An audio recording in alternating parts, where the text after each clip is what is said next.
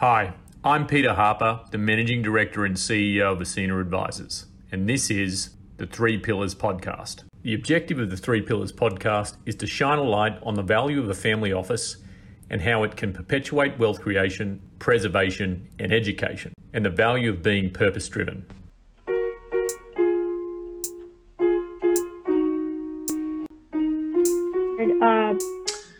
So welcome everyone. We're here for the next installment of the Three Pillars Podcast, where we are focusing on that I view as critical success factors or pillars to a successful family office. And one of the topics, last week we talked about our legacy and the impact that it has to values of a family and purpose of a family. Today, I wanted to focus on accountability and how a strong values system measured and connected with a strong system of accountability can make families thrive. So I'm joined today by my partner in Asena Consulting, Thor Conklin. And Thor has been assisting entrepreneurs with accountability for over 20 years. I've used Thor to help myself with various aspects within my business when it came to accountability, and I found the way he thinks super impactful. So I'm excited to have him here with me today. Thanks for joining, Thor. Hey, thanks for having me. So, buddy, would you mind just giving everyone a bit of background about yourself and how you came to do what you do? Yeah. So early part of my career, I was in New York working with private equity firms, helping them with their deal transactions, entering and the exiting and the risk management of those programs and those portfolio companies. And then I turned to become an entrepreneur about 21 years ago. And about 5 years ago, really dove into the coaching and the accountability piece, because what I found, Peter, was on the surface, so many entrepreneurs seem to have everything all together. It looked great and shiny on the outside, and you lift up the hood, and you very quickly started to uncover some things that were going to bring the house down or potentially bring the house down. And all they needed to do was to make some shifts. And if they were able to make these shifts, they were able to shore up that foundation. So I wanted not only to have entrepreneurs that look good on the outside, but also work well on the inside. Yeah, that's awesome. And actually, one big thing I know that you're passionate about and you focus on is profitability. How do you think that notion of profitability really dialed back to accountability and to therefore go into successful sort of family dynamics? Well, yeah, it goes back to, everyone seems to like this shiny exterior. And when you get around some friends at the country club, you start talking, how's business going? What's everyone talking about? Oh, we had 10% top line growth this year. Yeah, we're expected to close this big deal. Very rarely is the discussion about the profitability, but at the end of the day, that's really what it's all about. What sort of profits can you bring to the bottom line? Because there's only one reason why a business goes out of business, and that's because of lack of cash. Lack of cash as a result of poor profitability. And what really drove me into this area, Peter, was after several successful exits of other businesses, I purchased a manufacturing company and found myself deep in the mire of a business that it was very difficult. It was kind of like a roller coaster. And at the end of the day, we just weren't able to produce the profits that we were able to. And through that lesson, that painful lesson, I realized that there were so many other entrepreneurs out there that were having difficulty figuring out how to, quite frankly, make a sizable profit. And it's something that I wanted to change. Yeah, it's interesting. When we first connected and we started to talk about this in a lot of depth, we've both been members of EO. The thing that kind of intrigued me about that organisation was a lot of folks in there are obsessed with this idea of this big exit without spending the time and effort to really plan on what are the fundamental economic changes I need to make to my business and my lifestyle to make that happen. And the thing I always love to talk about is is that an exit is just an acceleration of cash flow, right? So if you take away cash flow from this side and you've got to preserve it on the other side, then yeah, that doesn't necessarily seem very exciting to me. And that's actually what drove me into yeah, this idea of helping families with family office planning is, one, making them really pull back and understand you know, decisions that have been made historically around that were driving economic outcomes, and really being focused on, you know, what their actual needs are. And I think that's one thing that you do well when you bring back the accountability. It's like, okay, what's this all about? Why are we doing this? And you know, I think we've talked about this, you know, a lot. Or is the impact of accountability to the family unit. You know, regardless of the best slated plans, if everyone doesn't buy into what the family stands for, whether it's financially motivated or not, and they do not hold each other accountable to those decisions, then you find yourself where you've got folks that are at cross purposes. And you know, I imagine at a very simple level, when you're driving, people don't seem to have these issues when they're talking about holding people accountable with their own business. But when it gets to the family dynamic, you know, that can change dramatically. Would you mind just sharing your thoughts and sort of the war stories around how you've seen that kind of play out? Yeah, you know, one of the misconceptions I think a lot is that accountability is for those that haven't made it yet. You know, you look at Fortune 500 CEOs.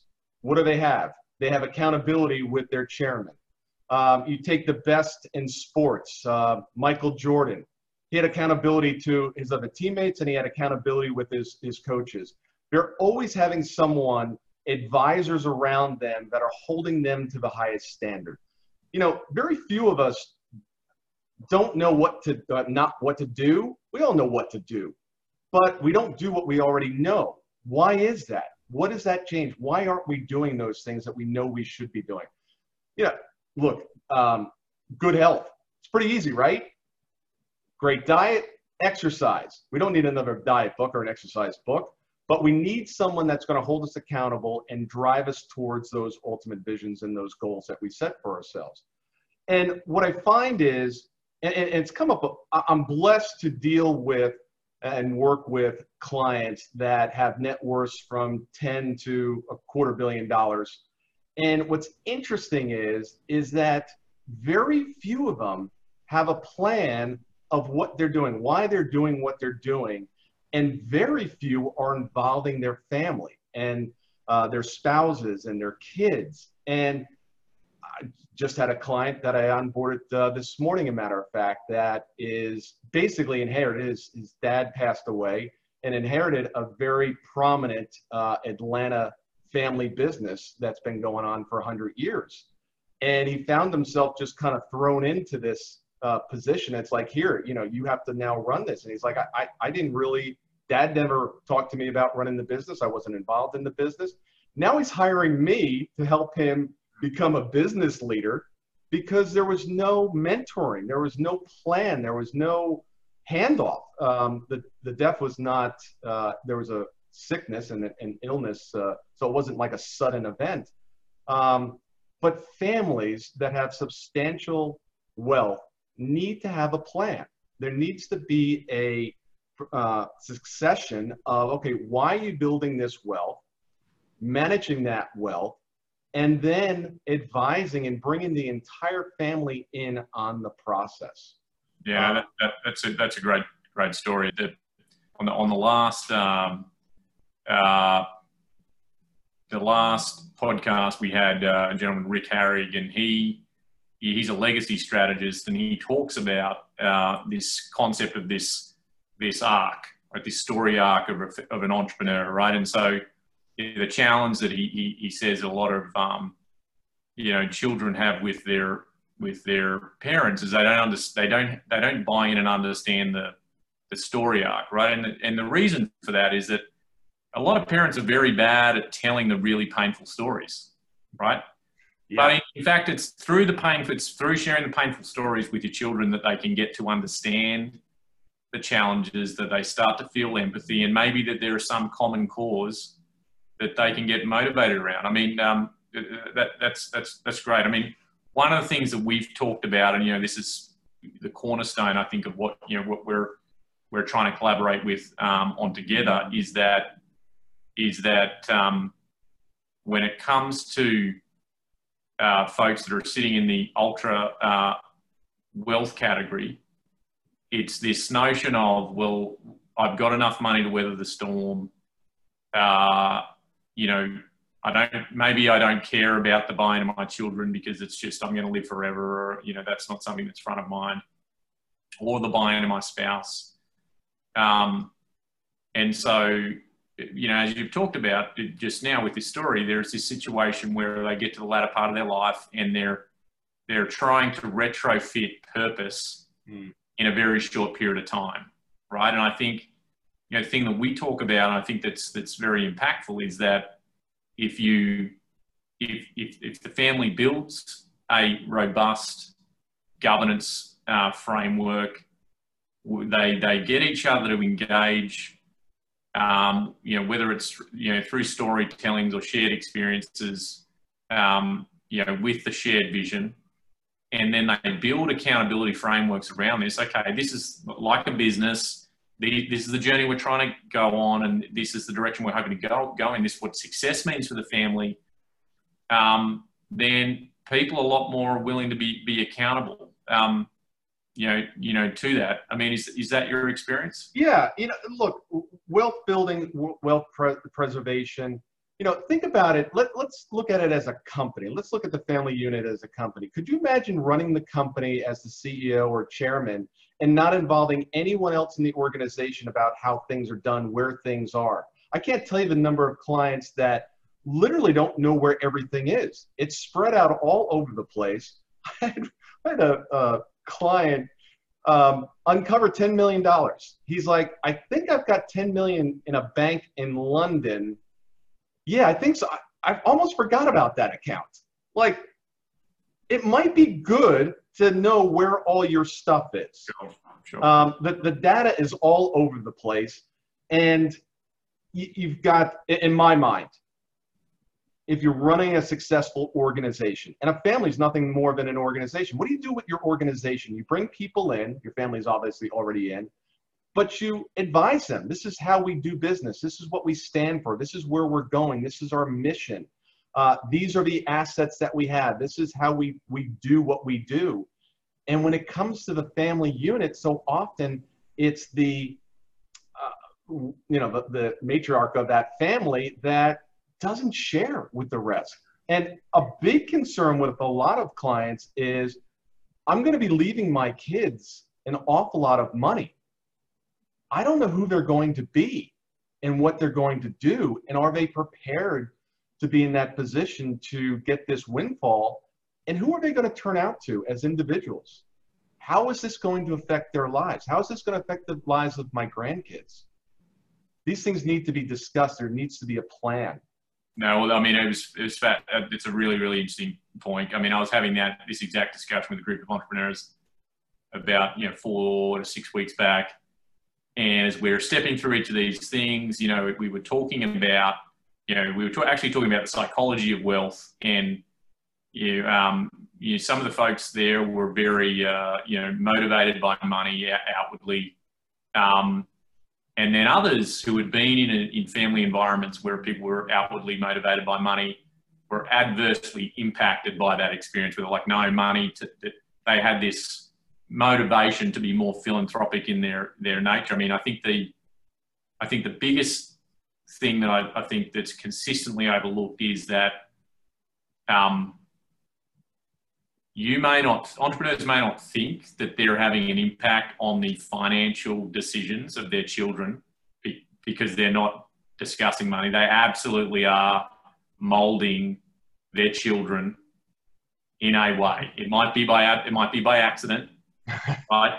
And I think in Right. Most of the times it is. Most of the time it is by accident. So, you know, that's a big thing. It's like, you know, everyone who has this big fear that their kid's going to blow the money, it's probably a pretty good chance they are going to blow the money, because those people have not invested the time and been intentional in the way in which they should educate their kids and how they should be, you know, carrying on the legacy for the next generation. Yeah. And what most people don't understand that don't have considerable wealth is that things don't get easier as you get wealthier. Yes, you have more means, but there's a lot more responsibility and burden that comes with that. And one of the biggest issues that I have with my wealthiest clients is they spend nothing. It's almost that, you know, going back to the mindset, what is your mindset around money? What is it? What's it used for? What's the mindset? How is it established? What do you think about spending money? I got a client that is worth hundreds of millions that will never, has never, I don't know, never, but will not fly business, because his whole mindset is, well, if the coach ticket to Europe is $1,000 and the business class ticket is $6,000, that's a $5,000 swing. $5,000 invested for the next 10 years at a 12% IRR is going to produce it. I can't do that. So they've lived their entire life. Their mindset around money has created the wealth, but now that they have it, it's continuing, and they're miserable. Sure. Because they're caught in this scarcity model. Sure. And they have more than enough. In this particular case, they spend 3% of their annual income, which is fine. So my next question to this individual was, why are you doing this? You know, are you trying to build up as much wealth as possible so you can give it to your kids? Fine. You want to give it away? No answer. Not a clue. Yeah. Not a clue. But it was things that he picked up in his childhood, the things that he saw from his parents. He adopted their blueprint. Yeah. And it worked very successfully. But there comes a time in life where you might want to pull out the blueprint. Apple phone, right? Great product. They all update their software generally 12 to 13 times a year. Why? Because the old model, the old blueprint was great for then, but now it needs to be updated. And most people haven't looked at their financial blueprint. And people that really should be living amazing, happy, successful, fulfilled lives almost see wealth as a burden sometimes. Well, you know, it's really fascinating, because this was actually another topic that came up recently, where we with another colleague of mine, and we were talking about, you know, purpose-driven mindset. I think a lot of the challenge for folks that have, you know, everyone in their mind has an idea of what success looks like, right? And most of the time when folks get there, it's what's next for them. And so for people that adapt to this, and Bill Gates is a great example of this, right? He's like, okay, in order to still be driven by purpose, you need to find something that's not attainable. So what's the I'm going to get everyone who's wealthy to give their money away. I'm like, that's a huge BHAG. May not be able to achieve it, but he's got a purpose. He's got real purpose around that. Where folks don't make that next leap, right? They tend to look inward, and they tend to put their arms around their money and become, you know, quite protectionist in the way they live their lives, because in many cases they've hit their objective, they've hit their purpose, but they haven't been able to reshape what the next stage looks like. Yeah, right? They live in fear. Yeah, and you know, I think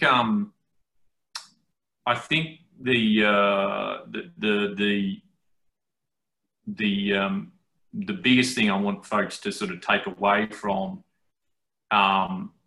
today is to say, okay, is to accept that everyone has some predetermined psychology that's probably been developed in their childhood around money, right, and around accountability associated with it. Yep. That if you have children, there's probably a pretty good chance that your children are going to have some maybe carry some of the same issues you have if you don't address it. And then, financial habits for children will exist whether you're intentional about it or whether you do it by way of accident, right? So again, the thing that when I first met you and we started working together, the thing that was super impactful in the way in which you sort of drove accountability is one, understanding the baseline for your existing blueprint, right? Is it working or is it broken? And then, what does accountability have to look like for yourself and the broader family? Yeah. So Thor, and the final sort of thing I wanted to step through. Well, question for you. What are the three things for folks that don't have their accountability locked down, and whether it's fiscal accountability or it's some other part of their life that they're not happy with? What would be the three things that you would suggest that they sort of focus on? Number one is you got to understand your approach to money. What is it? What has it been? What is it now? And what does it need to be in order to achieve the vision that you have set? And if you don't have a vision, well, we got to start there. Where are you going? Where are you now? Where are you going? What's been your mindset for the money? And what does it need to be? Does it need to change? Sometimes it doesn't have to change. Mm-hmm. I'm always after, I believe success is happiness and fulfillment. And wealth is a piece of it, but it's a piece. And if you have the wealth piece, but you don't have the happiness and fulfillment piece, something needs to shift. Next is you got to really understand the numbers. You've got to understand the data. You need to have a system where everything is captured in one place. And you're looking at this at a minimum of once a month. Once a month, you got to be looking at everything. Where are things? Where are they going? What has been the performance? You've got to track and you've got to measure. And then based on that tracking and the measuring, you can start to make the adjustments. Most people don't know what to do and what changes to make because they don't understand the data. A client, matter of fact, I'm seeing on Thursday, is he thought he was going broke. I was like, all right, well, let's go through the numbers.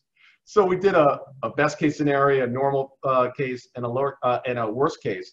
I said, here's basically what has to happen for you to go broke. First, you're going to have to quadruple your spending. The housing market is going to have to go down by 75% and remain there. Commercial assets have to go down at least 75% and remain there for the next 20 years. You're going to have to make some bad investments. You're probably going to have to lose, all of your capital in a couple of investments. And even when you're done with all of that, you're still not going to go broke. So quite frankly, I don't know how to make you go broke if you wanted to go broke. If your goal was, how do I end up losing all my money? I don't know how to get you there. But he couldn't sleep. He's like, the world is ending and I'm going to go broke.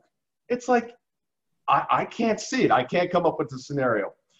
And then finally and we talked about this earlier, is you've got to involve a family. Approach this as a family. What's been interesting in the last probably 18 months, I've gotten engaged more than I would have thought to work with family members, work with college students, work with kids that are getting ready to go to college. Because so often our educational system doesn't train these kids, young adults, for the next phase of their life. Who's teaching them? Who is teaching them money management? They can't even balance a checkbook. I said that to somebody recently, like, it was a millennial that is a very successful millennial.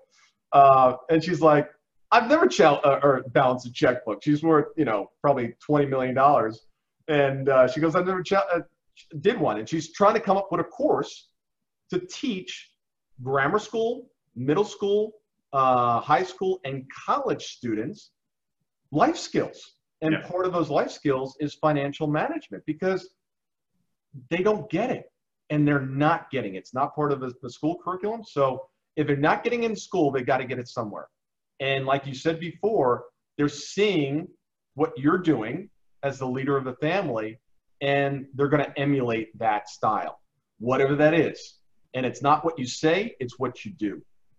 Yeah, well, that's fantastic. That's great advice. And you know, I couldn't agree more. You get it. It's all about data and getting what you measure. I mean, and you know, I think when families who are intentional, focus on strong education for their children, you know, teach them fiscal and life skills rather than saying, hey, this is a thing that they have to worry about when they're adults, you know, whatever an adult is these days. I think those are the families that thrive and win. So Thor, thank you very, very much for joining us. It's been an absolute pleasure to have you on. You know, as always, I really enjoyed discussing this topic with you, and looking forward to seeing you next time. Peter, I really appreciate it. As you can tell, I'm really passionate about this. It is such an important topic, and I just wish that more people would pay attention to it, because it sets the direction for their kids. And as far as a parent, I think that's so important. I'll tell a quick story and we'll sign off here. When my daughter was a senior in high school, she wanted to buy a car, and I said, well, I'm not the kind of dad that just buys cars and gives them to kids. I said, you can work for it. She goes, well, I'm in school. I'm supposed to be working doing that. I said, fine, I'm going to hire you, and I want you to do a P&L and a balance sheet every month, and I'll pay you a salary to present that from her babysitting and all the other jobs. She hated it. She despised it. I said, if you're more than 5 days late, you don't get your salary for the month before, and then if you don't pay the car note, then the car gets repossessed. Yeah. And I actually even charged her 10%. My wife hated that idea. I'm like, look, this is real life, right? You know, banks don't loan you the money for nothing. Don't have a credit history either. So well, now they almost loan it to you for nothing. But I'm like, I want to teach my kids life lessons, and she hated it. Even my wife hated that I was doing this. But she came to me. She was probably about 23, 24, and she said, "Dad, that was the best lesson ever," because she realized that she was spending too much money on Starbucks, and she's like, you know, in the course of a year, I spent $700 on Starbucks. I could have taken that and I could have gone on vacation. Or I could have done something else with it. So it wasn't about her spending the money. It was about the realization of where it was going. And she started to understand. How many kids are a senior in high school understand what a P&L and a balance sheet are? No, that's fantastic. I love really, really great stories. Thanks for being on. Thank you. Thanks, buddy. Bye. Bye.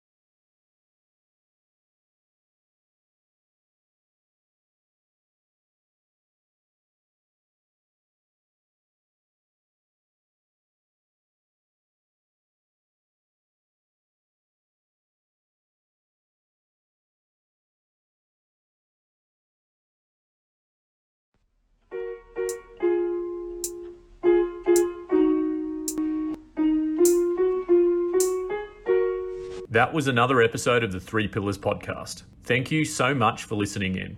You can find more information about our firm at asenaadvisors.com. Follow us on LinkedIn, Facebook and Twitter for frequent updates and weekly blogs. Be sure to subscribe to our podcast whenever you're listening and check in every Wednesday for another episode. This has been the Three Pillars podcast.